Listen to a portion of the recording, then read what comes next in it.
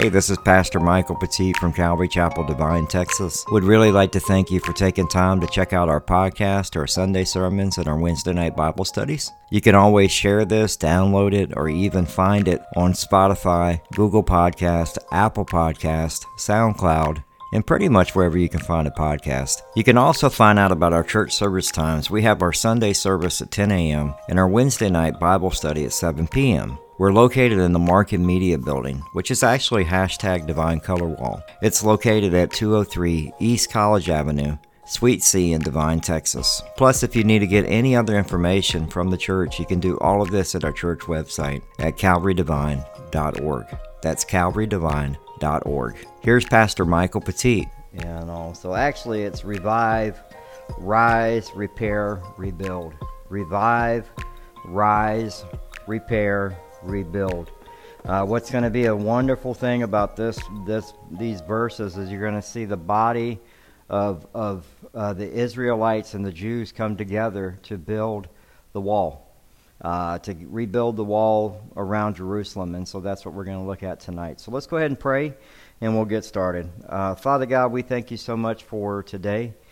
We do pray for our nation. We pray for our border. We saw something today. It was just heartbreaking to see a child that was lost and was found. You could hear the trembling in his voice and just the fear. And Lord, we pray. We're not against immigration, but Lord, we pray because what we're more concerned about is the sexual abuse, the trafficking that's happening with these kids, with the cartels. And so, Lord, we pray for protection for them.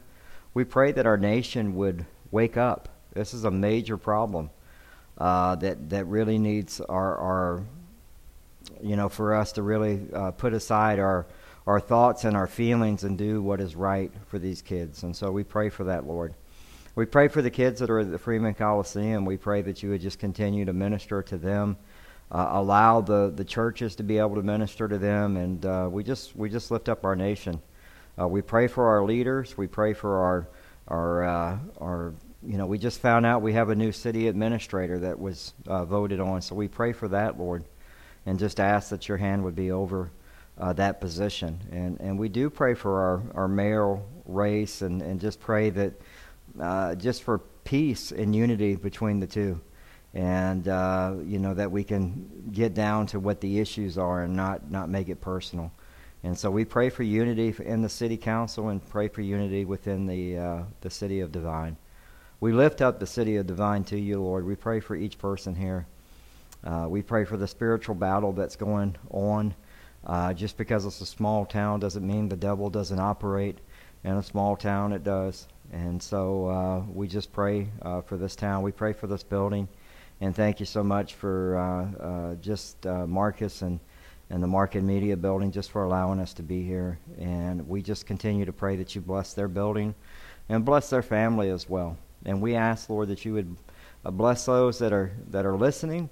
And we pray for their marriages and their families. And we just ask, Lord, that we would be able to take as much as we can from this word and apply it in our lives. And so we ask these things in Jesus' name. Amen. All right, so Nehemiah chapter 3, verses 1 through 32. And we're going to look at it. It's going to be a lot. And so I'm going to do my best with the pronunciation of the names as best I can. We'll focus in and hone in on some of the verses that are really important. And at the same time, you're going to see the words repair, rebuilt over and over, and because it's different sections of the wall that go around the city. We left off last week in Nehemiah chapter 2, verses 20. And it said, "Then I replied to them," this is after he's being attacked by Sanballat and Tobiah and Geshem, and what we have happening here is we see him replying to them. He says, "Then I replied to them, the God of heaven will make us prosper, and we his servants will arise and build, but you have no portion or right or claim in Jerusalem." So what we see now is the work is fixing to begin. The work to rebuild the wall is fixing to begin. And so there's about 32 men in 8 different locations that are going to be leading and helping rebuild the wall. And this, really, chapter 32 is a list of the workers. And sometimes what happens is when we get to verses like this in the Bible, like, for instance, when you get to a genealogy, you want to just skip through it. And trust me, there are things that God wants to show you. There are nuggets within the Scripture that you need to dive into, and not be afraid to read it and look into it. The rebuilding, the work is a reminder to us that no matter what we're going through, whether we have a life that we feel like is broken down, or our family which is broken, or our marriage that can be broken, or even a community that can be broken, that God can rebuild. You know, all it takes is for us to call on Christ and to seek repentance, and the Lord will help us rebuild. And sometimes there are things that goes on in our lives, even as followers of Christ, where the wall has crumbled down. Maybe it's because of sin. Maybe it's because of unforgiveness. Maybe there's just some cracks in the wall because your relationship with the Lord has kind of fallen back, and God wants to help rebuild and repair that. And so that's really, at the end of the day, when we look at Nehemiah chapter 3, it's very important that we see that there are things that we can learn from the Scripture, that we don't just skip over it. Calvary Chapel does not do that. And so we will dive into chapter 3, and let's go ahead and do that. Then it says, Eliashib, the high priest, rose up with his brothers, the priests, and they built the sheep gate. They consecrated it and set its doors. They consecrated it as far as the tower of the hundreds, as far as the tower of Hananel. And next to him, the men of Jericho, and next to them, Zachor and the son of Imri built. And so what we see now happening is, the first thing that happens is the leaders are leading, right? We see the leaders leading. So Eliashib, actually the high priest, is there building. And it's something for us to remember as leaders in the church, or serving as a leader for a ministry. You set the example. And so the priests were the ones who started rebuilding. They were normally the leadership that built the sheep gate, and that's the northeast side of the temple. Unless God blesses the work of the city, no walls or gates would ever succeed. They put God first. And that's what Nehemiah, that's what he says in that verse, is he's like, the God of heaven will what? Make us prosper. And so they place God first as they dedicate the work, and they show that the priests have come together to consecrate the sheep gate. And the one thing to see about the sheep gate is there's no locks, there's no bolts for the sheep gate. Why? Because Jesus is the Lamb of God. And we're going to start with the sheep gate in this first verse, right? And we're going to end with the sheep gate. And so Revelation chapter 1 verse 8 says, I am the Alpha and the Omega, says the Lord God, who is and who was and who is to come, the Almighty. That's why there are no locks, no bars mentioned, because Jesus is always open to everyone. No matter what you're going through, no matter how bad you think you have it, Jesus is saying, look, just come to me and repent and become a follower of Christ. And at the end of the day, that's always open to everyone, even if you've fallen away as a believer.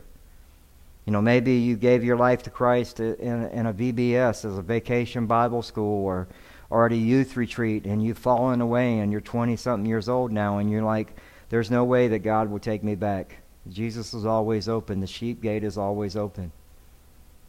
In Isaiah 53, verses 5 and 6, it says, But he was pierced for our transgressions, he was crushed for our iniquities. Upon him was the chastisement that brought us peace, and with his wounds we are healed. All we like sheep have gone astray. We have turned everyone to his own way, and the Lord has laid on him the iniquity of all of us.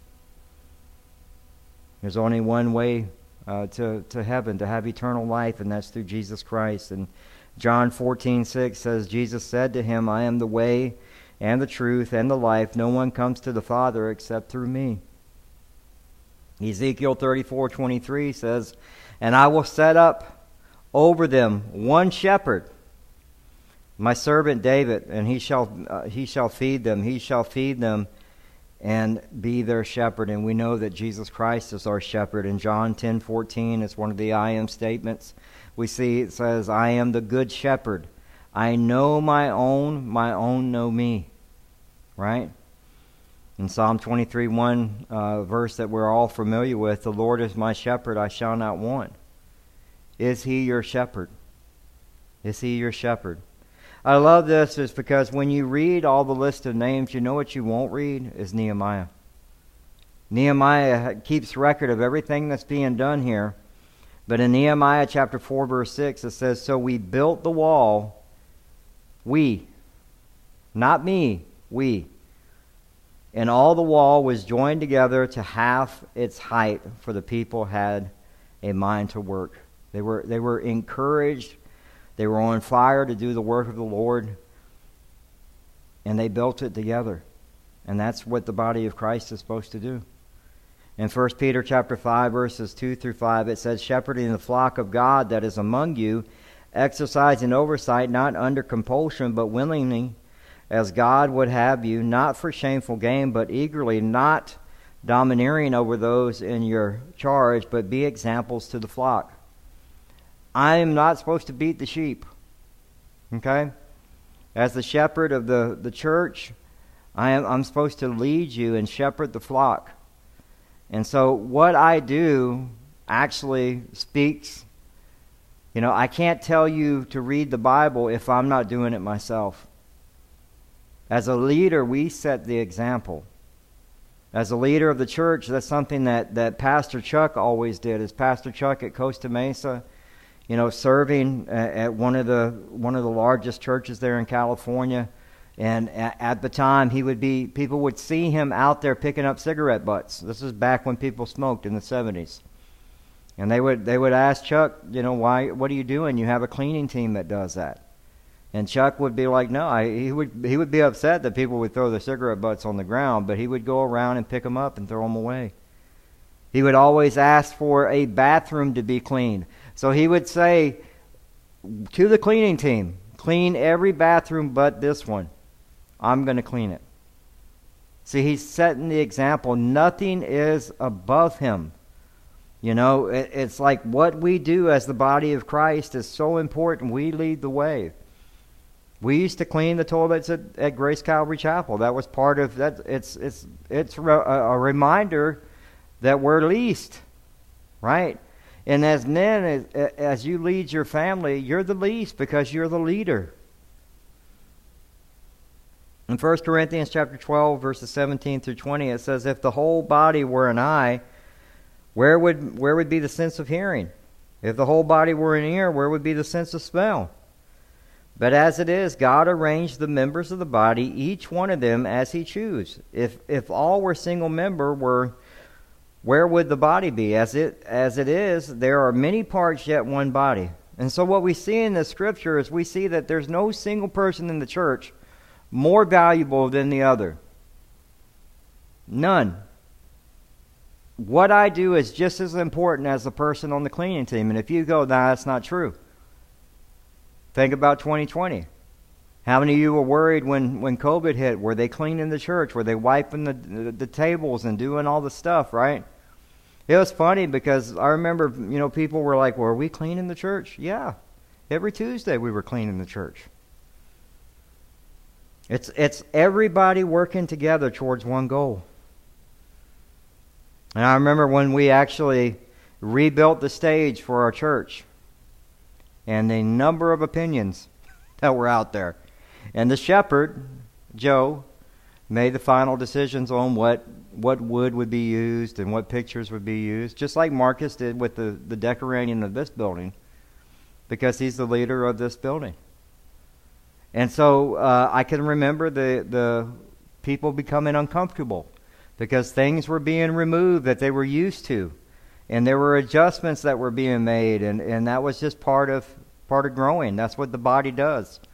The hands and the feet all do different things. And that's a reminder for us here in Divine. As a pastor in Divine, I'm not here to steal other people's sheep.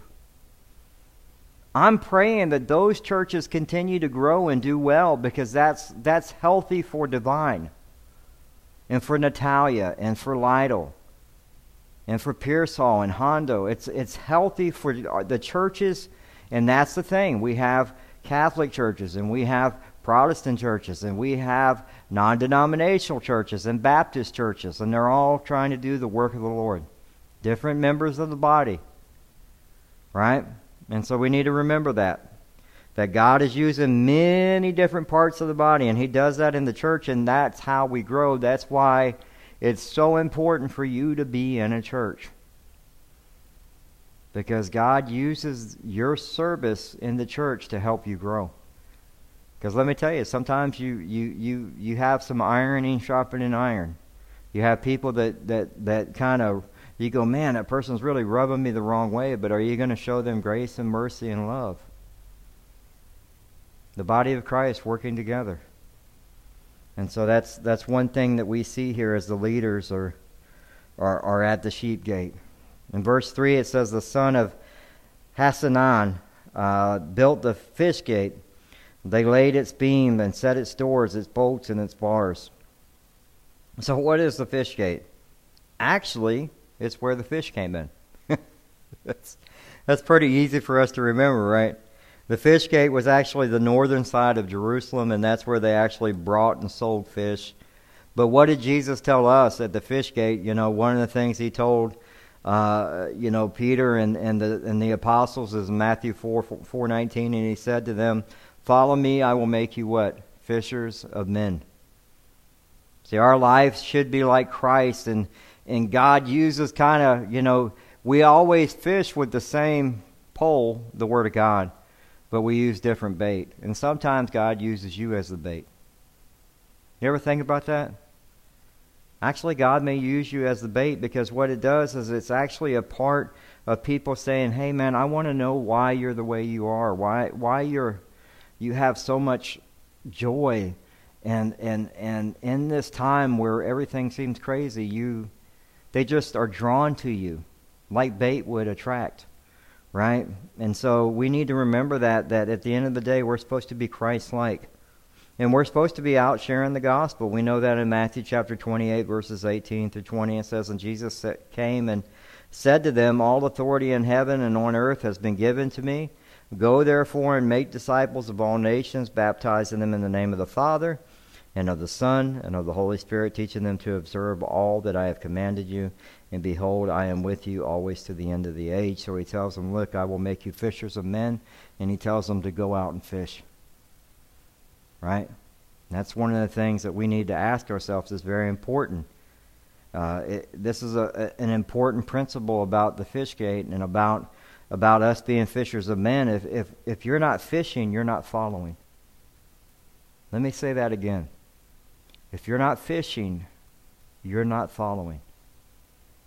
This is a command that God has given us to go and go therefore to make disciples of all nations. It's a command. And a lot of times what it is people, don't want to fish. They don't want to share Christ because it's uncomfortable to them. But you need to be fishing. See, our life should evolve around evangelism, right?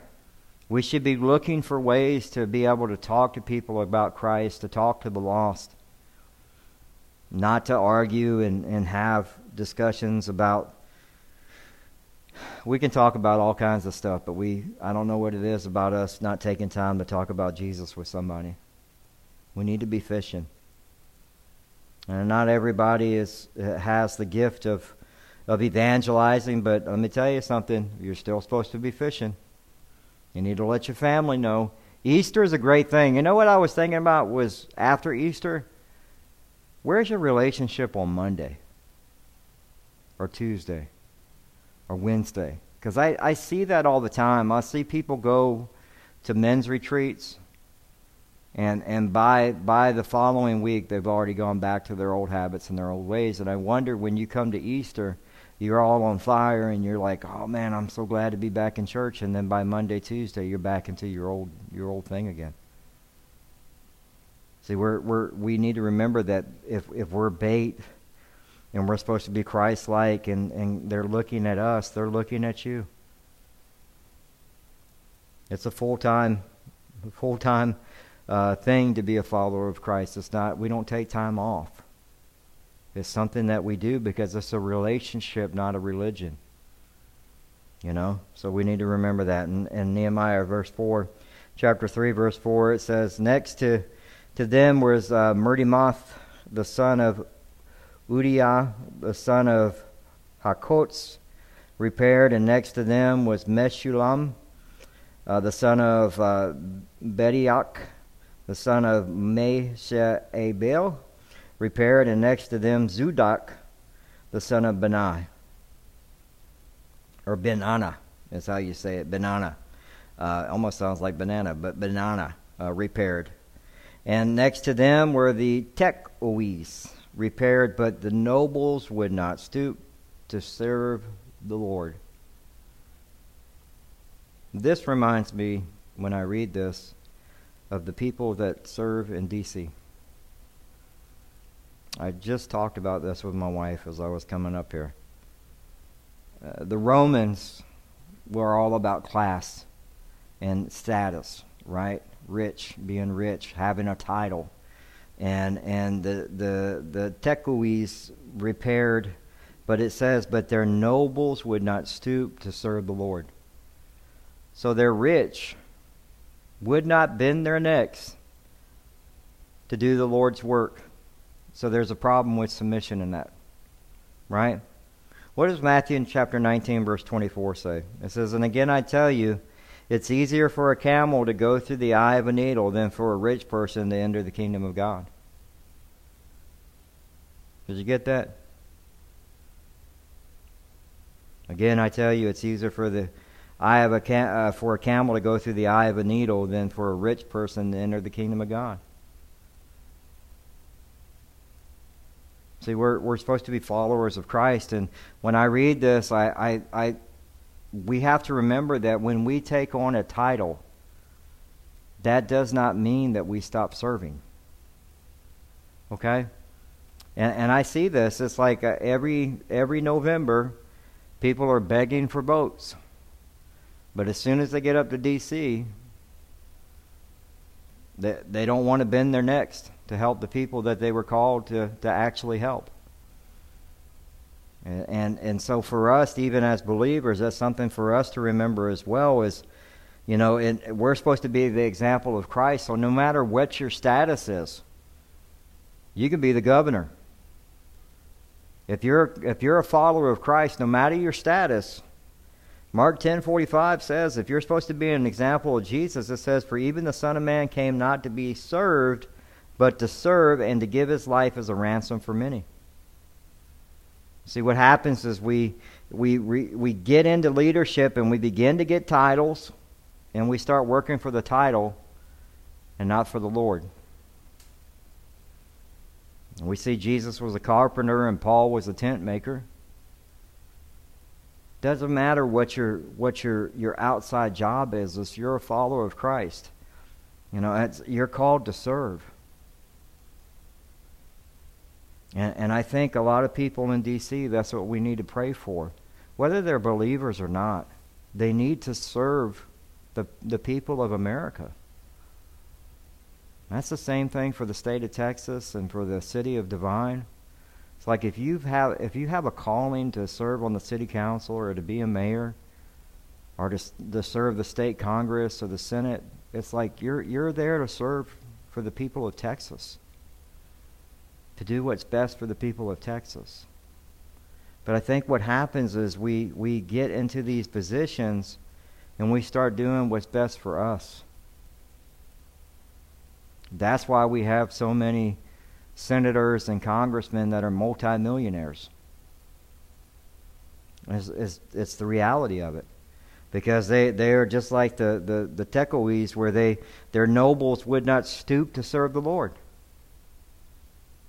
This is beneath me. I'm not doing that, right?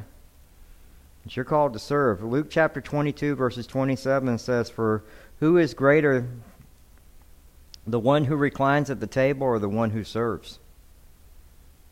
That's a question, right? Is it not the one who reclines at the table? But I am among you as the one who serves. That's Jesus,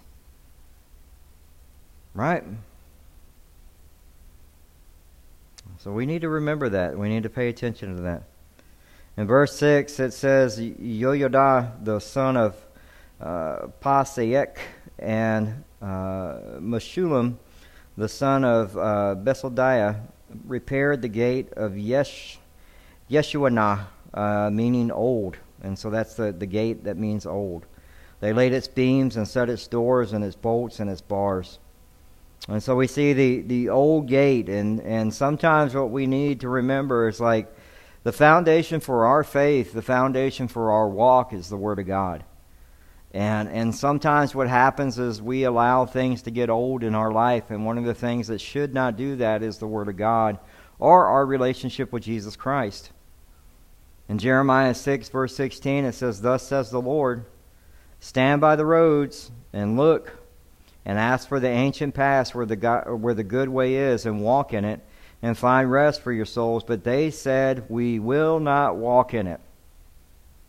We will not walk in it.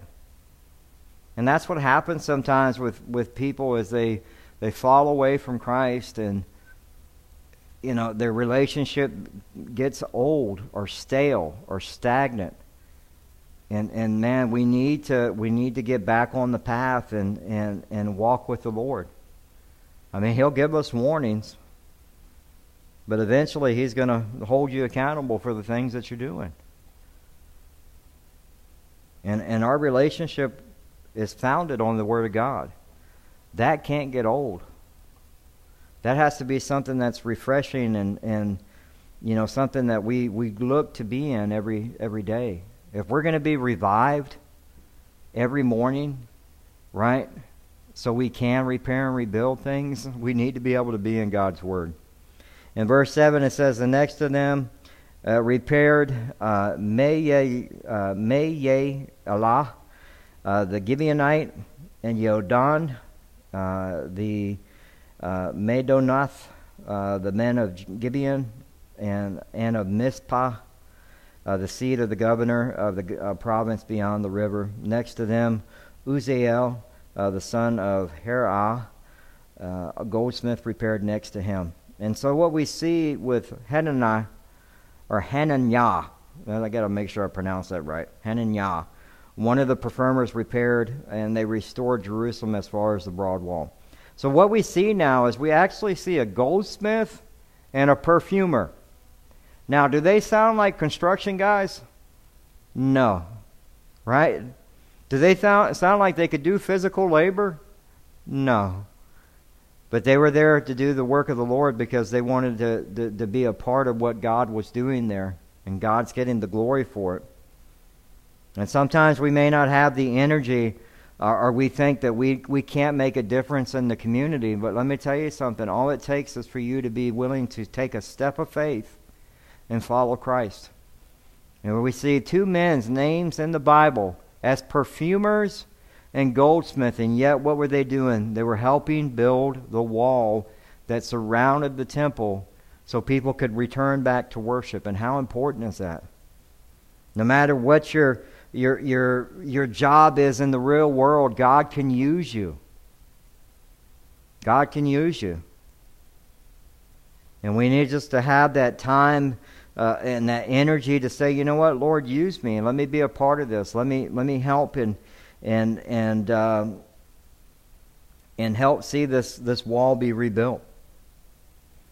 And they were there in Jerusalem as far as the broad wall, a perfumer and a goldsmith. In verse 9 it says, "Next to them was Rephaiah, the son of Hur, the ruler of the half district of Jerusalem, repaired. Next to them was Yedidah, the son of, and this one's going to be fun, Hadamath, repaired an opposite house, and next to him was Hattush, the son of Hashabinah, repaired next to Malchijah, the son of Harim, the son, and Hashub, the son of Pathmoab, or Pathmoab, repaired another section of the tower above of the ovens. And so I apologize for my I'm trying. I want to make sure I give this the best I can give this as I read this. And then we see in verse 12 it says, next to Shalom, the son of Lohesh, ruler of the half district of Jerusalem, repaired he and his daughters. Now, that's amazing, right? Because God has called women into his kingdom to serve in different positions, right? They have responsibilities as well. And we learned this past weekend, as the women are the ones who were supposed to come in to the tomb and then do what? Go and tell, right? Go and tell the disciples that Jesus was resurrected. And we see here, this man probably had no sons. Shalom probably had no sons, and so his daughters were there helping him on the wall to help build. Nehemiah had everyone in the right place at the right time, filling the holes in the gaps where they were supposed to be. It was like a well-oiled machine. There was building going around the whole city of the walls. And that's how it should be with us too, as we serve the Lord. Church is the very place where we learn ministry. We learn how to serve people. You know where you really learn how to serve is in your home. You want to know why the country's in the mess that we're in right now? Because we've forgotten that the service of the Lord begins in our marriages and in our families. As a husband, as a father, I'm to serve my wife and my kids. I've told the men this many times before, is when you come in from a long day at work or a long day on the farm or a long day at the ranch, you need to pray, because when you walk in the doors, you're coming in to serve your family. You're the least, you're the leader. As a wife, you're there to serve and nurture the kids. You know, you may have a full-time job and you go, man, well, guess what? You need to pray before you come in as well. The problem that's happening with this country is because we've forgotten that service begins at home. We're called to serve and be Christ-like in the home, in the marriage, and then in the church. That's what makes healthy churches. That's why the community gets healthy. We just saw the Baylor Bears win the national championship for basketball. You know what their motto was? As everybody else had Black Lives Matter, equality, unity. Those are, not bad, but you know what? They had joy. Joy was their motto for the year. Jesus, others, you. That's how they were going to be on the team together. It was going to be Jesus first, then others, and then you. And they just won the national championship. And you know what they did?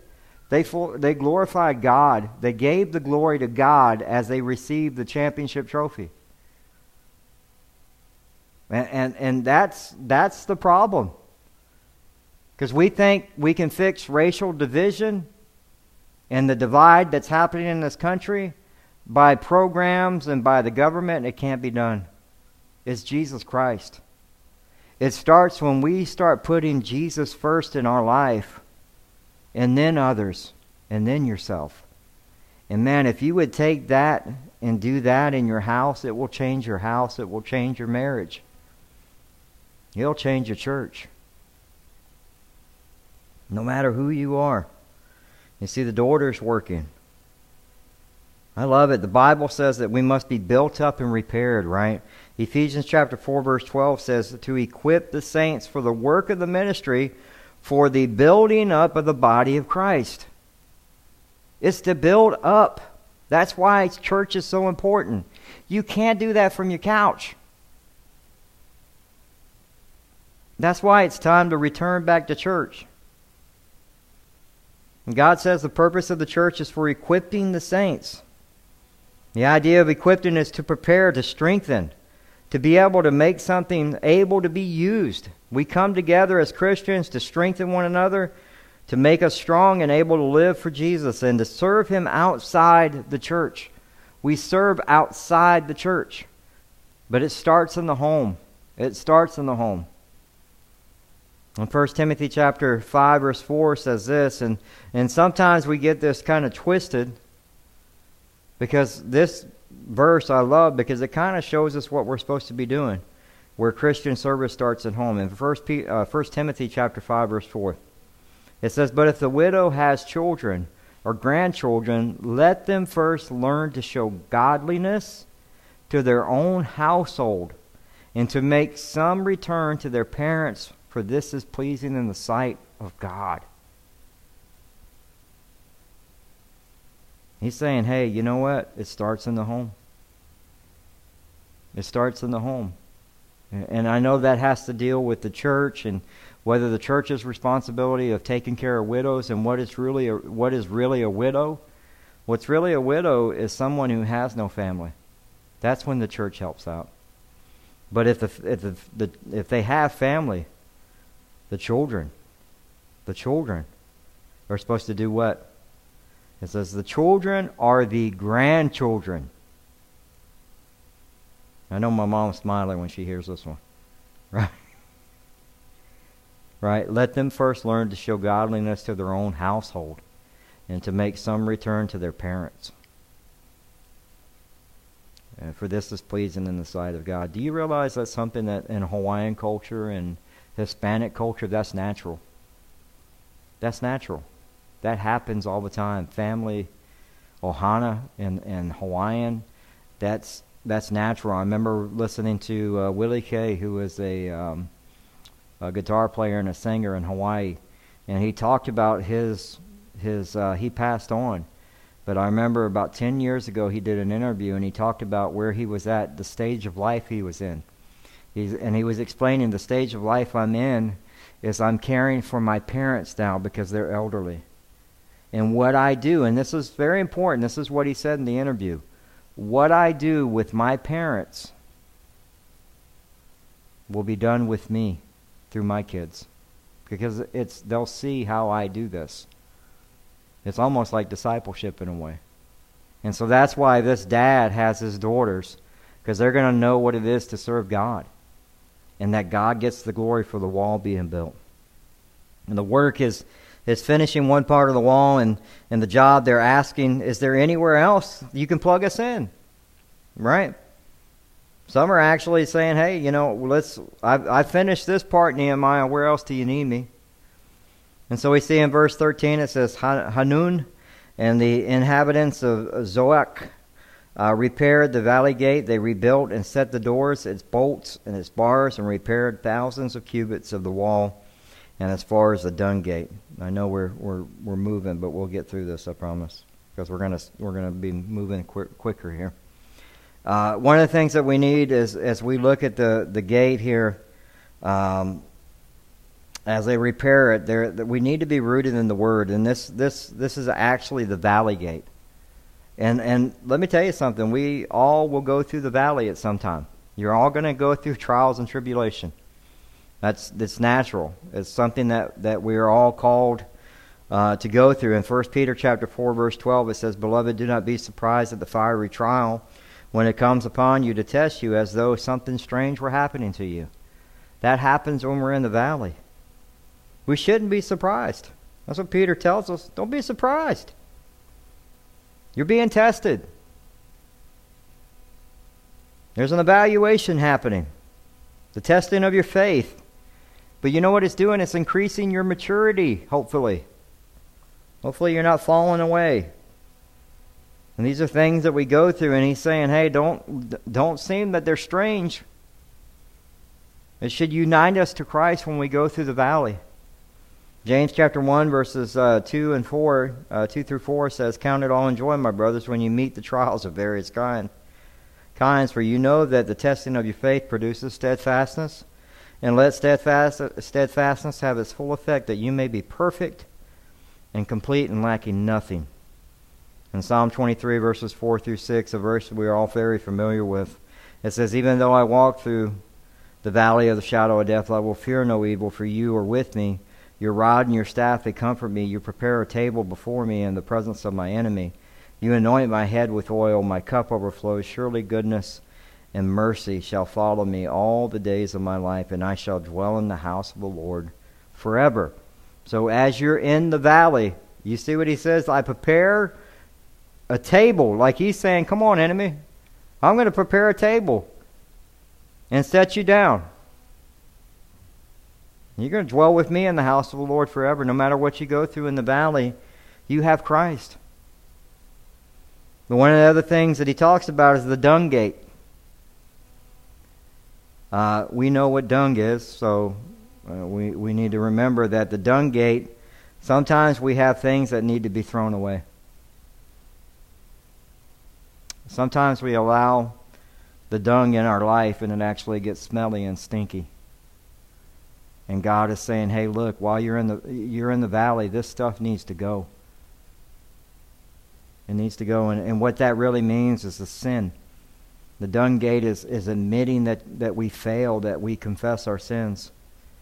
And in that confession, we come to another gate, and that dung in your life may be taking things away from your life that you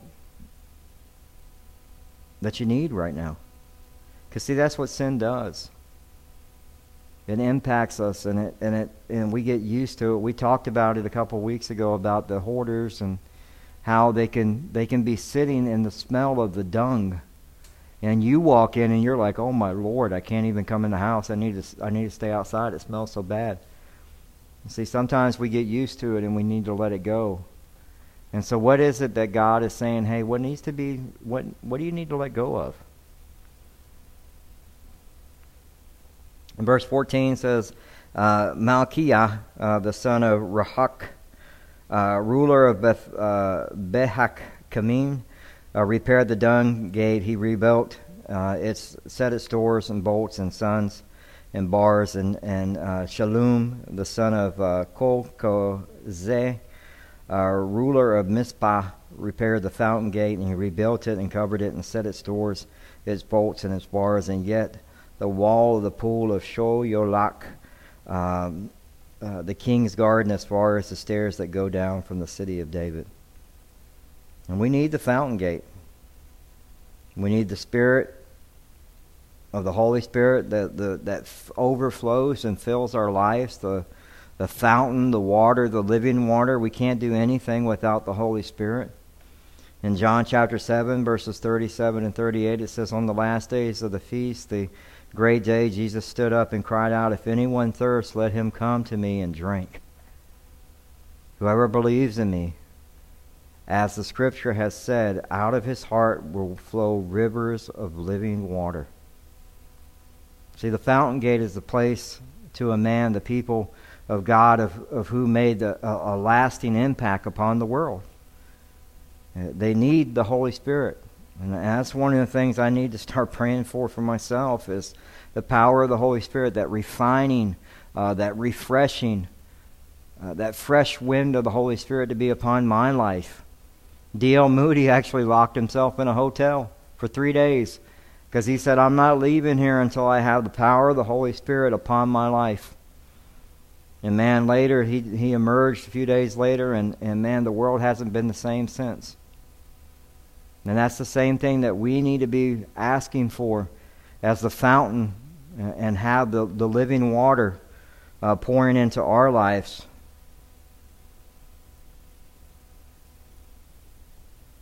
And it's such an important piece. You know, we can't do anything without the power of the Holy Spirit. We can't. We can't. That's why the woman at the well, you know, I have water you'll never thirst of again. You'll never thirst. And when we come to know Jesus Christ, we never thirst, but what we want is we want the power of the Holy Spirit, but we want the living waters like torrents pouring out of us. pouring out of us into our families, into our marriages, into our communities, into our churches.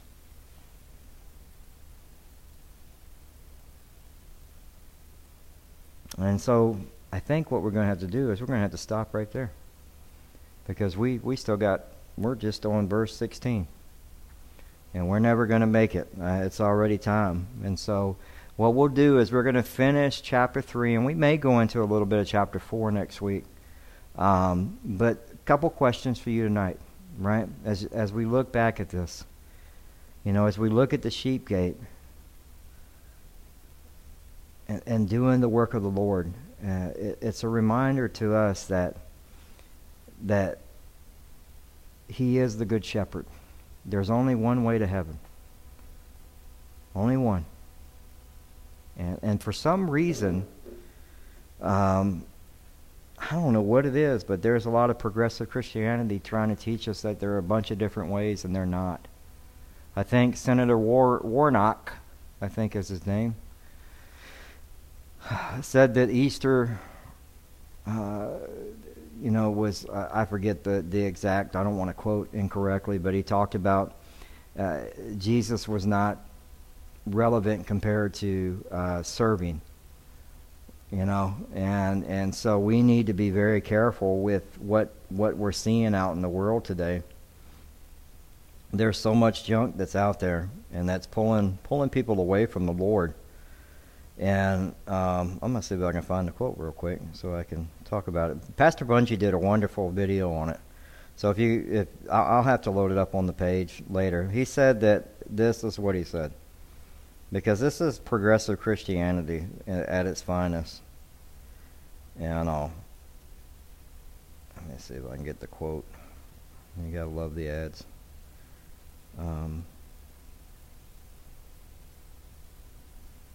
I'll get to it, I'm sorry.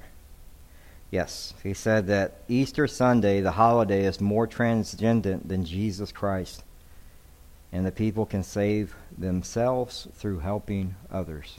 That's wrong theology. Okay? That is what's happening in Atlanta right now. There are a lot of pastors preaching that kind of mess, and it's called progressive Christianity. You need to be very careful with that, because they're leading people astray. They're pulling people away from the sheep gate and out into the wilds of the world, and they're gonna cause people to fall and stumble, because just the fact that you're going to tell people that you can save yourselves through helping others is wrong. The scriptures tell you that. But see, what's sad is what this guy is a pastor who's now a senator. And this is what's happening in our culture today. This is why the foundation that your kids have, and this is why when we started with the sheep gate, it was so important, because Jesus is the lamb that was slain, the perfect lamb. There's no other way to heaven. You can't earn it. There's nothing you can do to outserve somebody and say, well, Lord, I did this, this, and this. It's not done that way. So you need to be careful about what's being taught and what even you're looking at, because a lot of these progressive Christians are online putting out a bunch of mess right now, and they're pulling your kids and your youth away from the Lord. And so we need to be aware of, and that's why it's so important as leaders, mom, dad, husbands and wife, that we actually lead in a way that we have a strong foundation. That's why the sheep gate was the first thing that was done. Right? I am the good shepherd. We need Jesus Christ. Let's close out in prayer, and then we'll just thank y'all so much, man, for spending time and watching this. Father God, we thank you so much for today, and we just pray, Lord, there's so much that we can pull from these scriptures, and I know sometimes we can gloss over them and run through them, and I pray next week as we finish up the chapter that we can even squeeze more out of it. We want to get to the marrow, not just rush through it. And so, Father God, we thank you so much for everyone who's watching online. Just, again, for us being able to be in this building. We pray for the city. We pray for our nation. We do pray for our president. Don't let us think that we don't care. We do care. We pray for President Biden, and we pray for our Congress and our Senate. We pray for just a revival. The things that need to be repaired in D.C., that they would be repaired and rebuilt, that they would turn to you, Lord. And we pray that for our own lives. There's probably some dung that needs to be gotten rid of in our own lives. And whatever that is, take some time tonight and confess that to God. Maybe you have some stuff that you shouldn't be watching that you've been watching. Maybe you've allowed some language back into your life that you shouldn't have allowed. Or maybe you started drinking or you've gone off and started doing drugs or something. Just repent and come back to the Lord. Maybe it's just unforgiveness or anger. Whatever it is, Lord, whatever dung needs to be removed from our lives, including mine, Lord, allow it to be removed. I sit before you right now, and I know that I'm not worthy. I